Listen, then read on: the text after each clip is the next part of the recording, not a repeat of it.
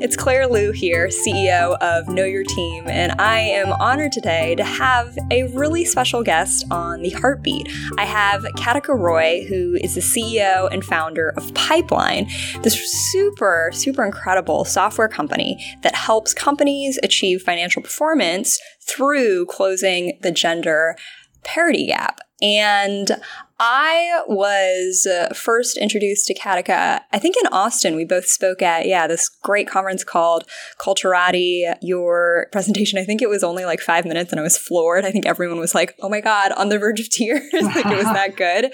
But Katica, in addition to running and founding this company, she was the global VP for SAP.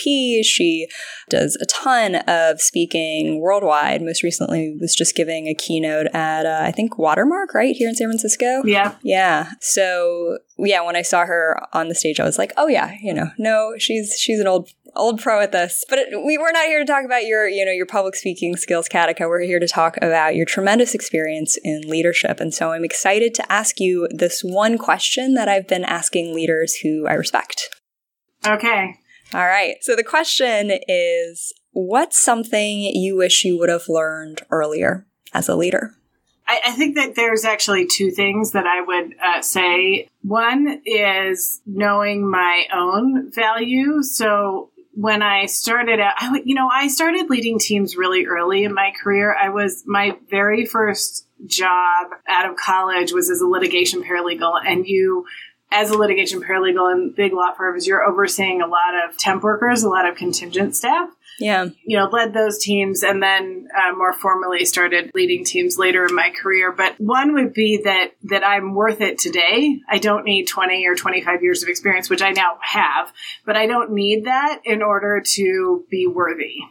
I'm worthy today and I have value today. And often when we start after we graduate from college and you get your first job out of college and you're sort of trying to figure out what you actually really want to do with your career, we feel like we need a lot of experience, and experience is valuable. Don't get me wrong. It's just not a mark of our worthiness. Sure. And so that would be one thing that if I was to tell my 22-year-old self or 21-year-old self, that would be one thing.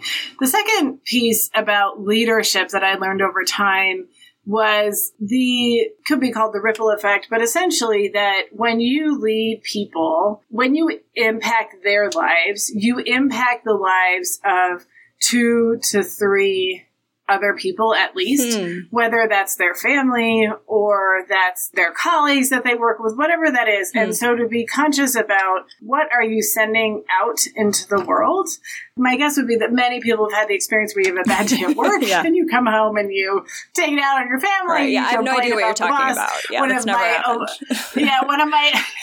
One of my old coaches said to me, so you realize you're the boss when you're the topic of dinner conversation at somebody else's house. I love that. Right? Like people talk about you. They tell your family or you meet their family and they say, I've heard so much about you. So it doesn't mean that you don't make difficult leadership calls or you don't make those decisions. It's just a very conscious and intentional perspective on the fact that whatever you are doing, you are sending that ripple out into the world. And what do you want that to be? Oh, man. Over here nodding, laughing along, because both are all too relatable. Let's dig in for a little bit on the first part that you discussed, which is this idea that when you are younger, starting out in your career, and I can totally relate to this. I started running Know Your Team when I was 24 years old, and I started my first company when I was 21 or 22, right? And all I wanted was experience and to be, quote unquote, taken seriously, or, how am I going to be helping all these leaders if I don't have 10, 15, 20 years of being a CEO at some big company? And so this idea that while that's undoubtedly helpful experience, my God, like I'm so much smarter than I am now, hopefully, right? Than when I was 22 or 24. But to your point, this idea of worthiness, so tell me a little bit about what 22-year-old Katica, what she was struggling with then at that time. Was it sort of this confidence of feeling like, am I worthy to be managing these people because I don't have the experience, or what was sort of the tension there? I would actually delineate too between worthiness and confidence, because I can feel worthy and still not always be confident. That those two can, there is that piece. Just, they are distinct. You're so right. They are completely distinct. Yep. So from a worthiness perspective, at least my experience, when I graduated from college, so I started, to plan for college when I was a freshman, probably even before that, but a freshman in high school. And so you sort of have this entire path laid out for you, right? You're going to take these classes in high school and you need to get these grades and then you're going to go to college. And it is a consistent set of a path of accomplishments, essentially, right? And you get your next accomplishment and then go to the next thing and the next thing. And so, and there's way more talk about it now than there ever was, in the mid 90s. But essentially the worthiness is somewhere out there once you accomplish something. So it's not today when you're 22 and just starting out. It's somewhere, and it's always a little bit evasive, like if I was just. So, and I certainly it was to the people that I was leading, but it was also proving myself to the people I worked for, because I was, as a paralegal, answering to fairly high-powered lawyers who were working on really important litigation cases. And so it was also about proving myself to them and that I could do this job effectively. But I think that sense of worthiness was about arrival, essentially. Once I arrive at some place in the future, like I'm a vice president or I'm a director or something like that, I will feel, it's almost like it's magic, I will feel worthy. And somewhere along that journey, in that leadership journey, I realized that it's not out there, like it's here. But it took me a lot of experience to realize that. And one of the things that actually, I remember talking to a friend of mine, and there was a woman who was a director, and at the time I just wanted to be a director. So this was a long time ago. And she said, do you really think that she believes, like she feels like she's got it all together and she's confident? And I just sort of made up a bunch of stories that she did, right? And then I kind of sat back and thought, oh, well, maybe she has all those doubts too. And then it started to solidify to the fact that you could have that today regardless of whatever was happening outside of you. Absolutely. I mean, I think I want to almost, for everyone who's listening and watching, like really emphasize this point about self-value and worthiness, because we almost have like a disease, I think, in our society where we tie that sense of self-worth so much to external opinions of, what other people think of us, to how much money we have in our bank accounts, to what that title is on that business card. And that's not what makes a person's life valuable. It's not what makes a human being interesting or worthy to be around. And I think as a leader, it's easy when you have a lot of people depending on you, or where there's, like you were saying, this almost addiction to achievement, to say, oh, but that is my worth, or all I'm seeking is for others to sort of show and share, that validation. So I think it's such an important point. It's a hard one to learn unless, I think, you get burned kind of badly. That's how it happened for me. What really was the turning point for you? Was it you sort of, like you were saying, seeing that mentor? Or was there something that clicked one day where you're like, you know what? I'm worthy of being in this position regardless of how many years of experience I've had? I don't think it was a moment, because if it was, I don't remember that moment. It was more about a journey to figure out how to be useful and to essentially be of service and be useful to other people. And that was and still is, honestly, an ever evolving learning journey about that. And so I think for me, it was, and so much of that too probably was ingrained in me as being the daughter, because I'm the daughter of an immigrant and a refugee, and always do your best and never give up. But there was that sense of always continuing to how could I be more useful? What could I do to be of service? And if you don't feel worthy, you can't be useful to other people, not in a conscious way, because you can't transmit that. So you have to start with yourself, emanate that out. And so, I have 2 kids. That's true with my 2 kids. My kids will do what I do. They will not do what I say. Right. And so they're 8 and 12. But whenever I would think about that, I would think about, okay, well, what am I doing? Am I doing the things I'm telling them to do? Because if I'm not, then that's not authentic. Right. And then also a lot, like I said to you, you're human. That is something I often say to the people who report to me, like, we're all human. Yes. We will all make mistakes. And that is just part of the human condition and being fallible. It has nothing to do with our worth. That's just part of our humanness. And so you just, allowing ourselves that grace. It's beautiful to hear, honestly, refreshing, so important. I think I often wonder if women feel this more. I'd be curious to get your take on that. If women feel what? More about being of service? Well, more about feeling like worth is a question, right? I don't know. In your experience. Yeah, so my experience is actually that women are more apt to talk about it. That it is not a gender specific. Men feel it too. It's just that from a very young age, men are taught not to share feelings overall, and in particular, nothing about not feeling enough or not feeling worthy or any, because that's like, you're not going to be safe if you do that. So that women are more apt to talk about those things because we're more socialized to talk about those things, where men are not.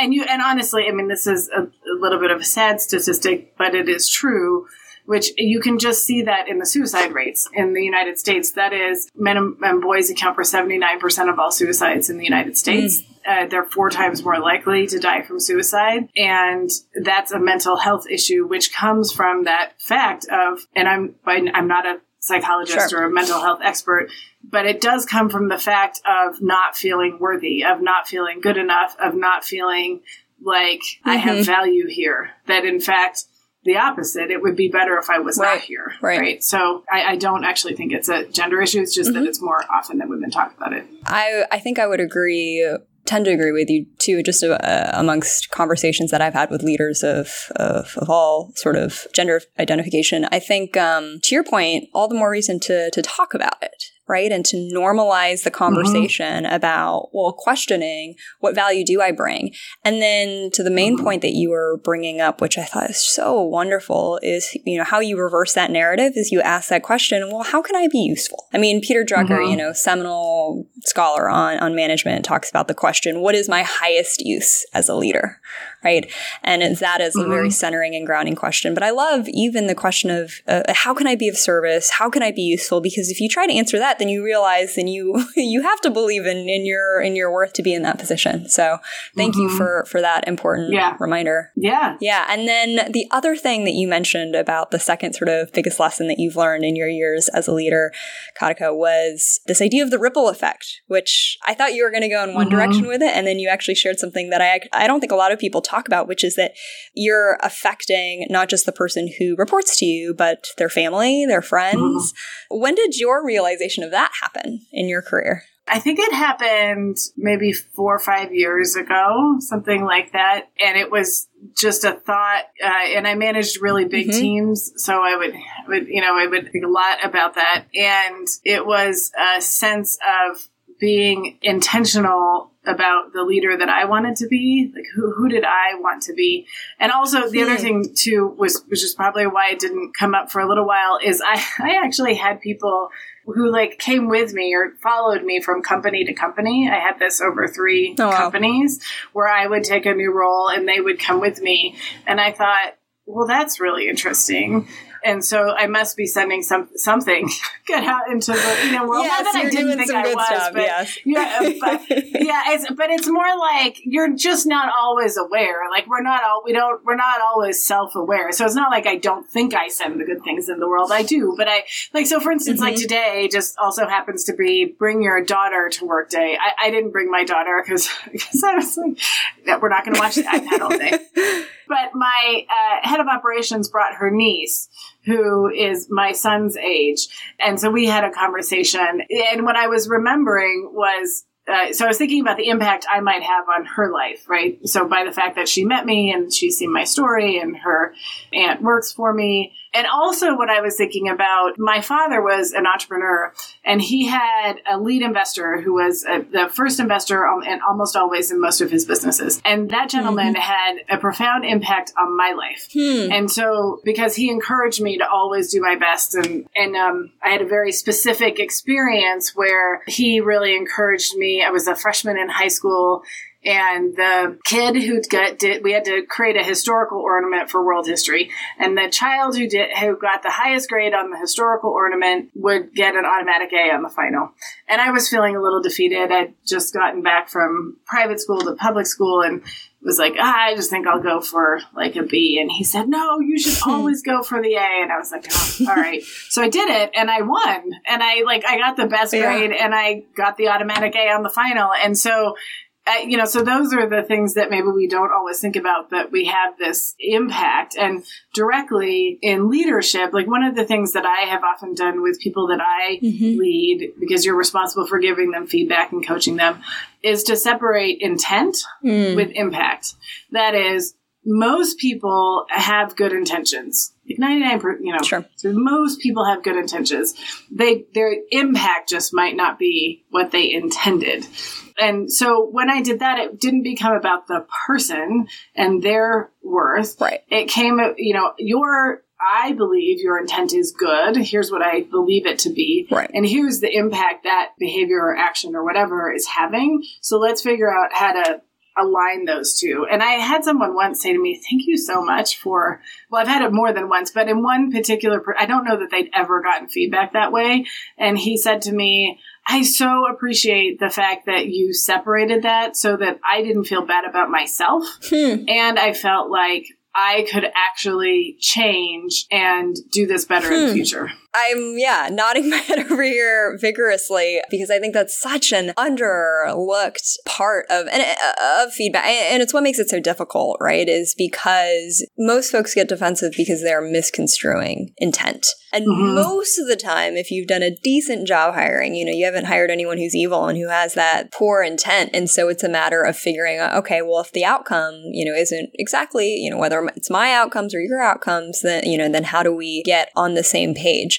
I want to go back really quickly, though, to this story that you shared about, the investor that, with your dad, because it made me think a lot about my dad and how, wow, I actually unintentionally have been deeply affected by every single one of his employers across his entire career because... So there you go. Yeah. Well, I was like, well, we moved, I've lived in Atlanta, Georgia, Washington State, Ohio, Minnesota, all because of my dad's job. And it was because he didn't like his boss or he disagreed with his boss or whatever it was. But there was some dynamic there between the person, who he was working for that caused our family, caused me to change schools, meet new people. I mean, drastically changed not just my life experiences, but honestly sort of like my temperament of today, right, that I carry with.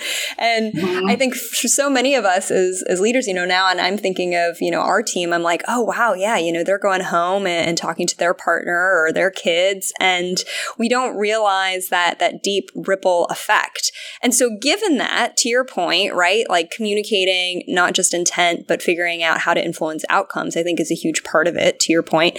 But the other thing that you'd also earlier touched on was just this whole idea of just being a lot more deliberate and just asking that question of like, how do I actually want to be? I'm curious, like, is that something you do often? Are there other things that you do to sort of center yourself and making sure that ripple effect is positive versus not so positive? Not so positive. Yeah, well, yeah. And especially as a leader, I mean, you have positional so in this instance, because leaders don't always have positional power, but in this instance, in my role right now, I have a lot of power. And so you have to be aware of the impact of, not that you can't be authentic, but you have to be aware of the impact that your behavior has on other people. And it is magnified because of who you are. Right. And so, so that piece is particularly important. And I think when you think about people's families and the impact that you can have, or indirectly you have on them. I mean, I remember there's another woman who worked for me many, many years ago, and she was in leadership development, and that was her passion. And one of the conversations I would often have with people is, look, what do you want to do? And please don't tell me that you want to work for me for the rest of your life, because you're not going to. I mean, that's just unrealistic, right? So let's talk about what you actually want to do, and then let's figure out how we get you there, because you may be with me for a long time, you may be with me for a short time, but you're probably not going to be with me forever. So let's have an honest conversation. And so she was really into leadership, and it wasn't what we were doing as a team. And I said, well, if you're really interested in that, then perhaps the best way to do that is to, like, here are companies that actually invest a lot in leadership. And that might be a really good place for you to go. And I am more than happy to open those doors for you, whatever I can do to help you move there. You're great on this team. And if that's really what you want to do, that's what you should do. And if you think about that, the possibilities of what she had 2 children, but the possibilities of what her kids think are possible, like what the mindset of what you think is possible, that it's okay to have a passion about something, and it's okay to go towards something that I want to do. And I might make mistakes and I might fail, and all of that's okay. Yes. That is all part of the journey.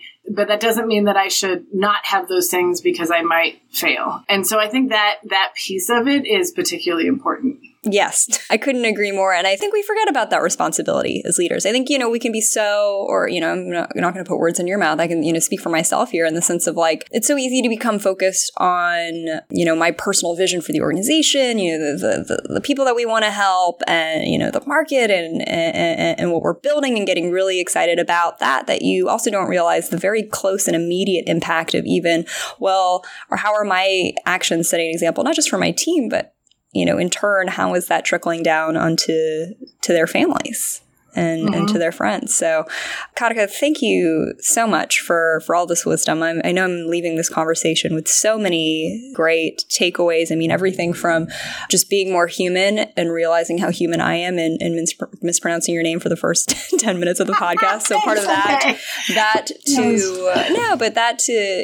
this reassessment of what is real worth, and to ask the question of how do I be more helpful, and to consider the ripple effect as leaders. So thank you so much. Appreciate it. You're very welcome.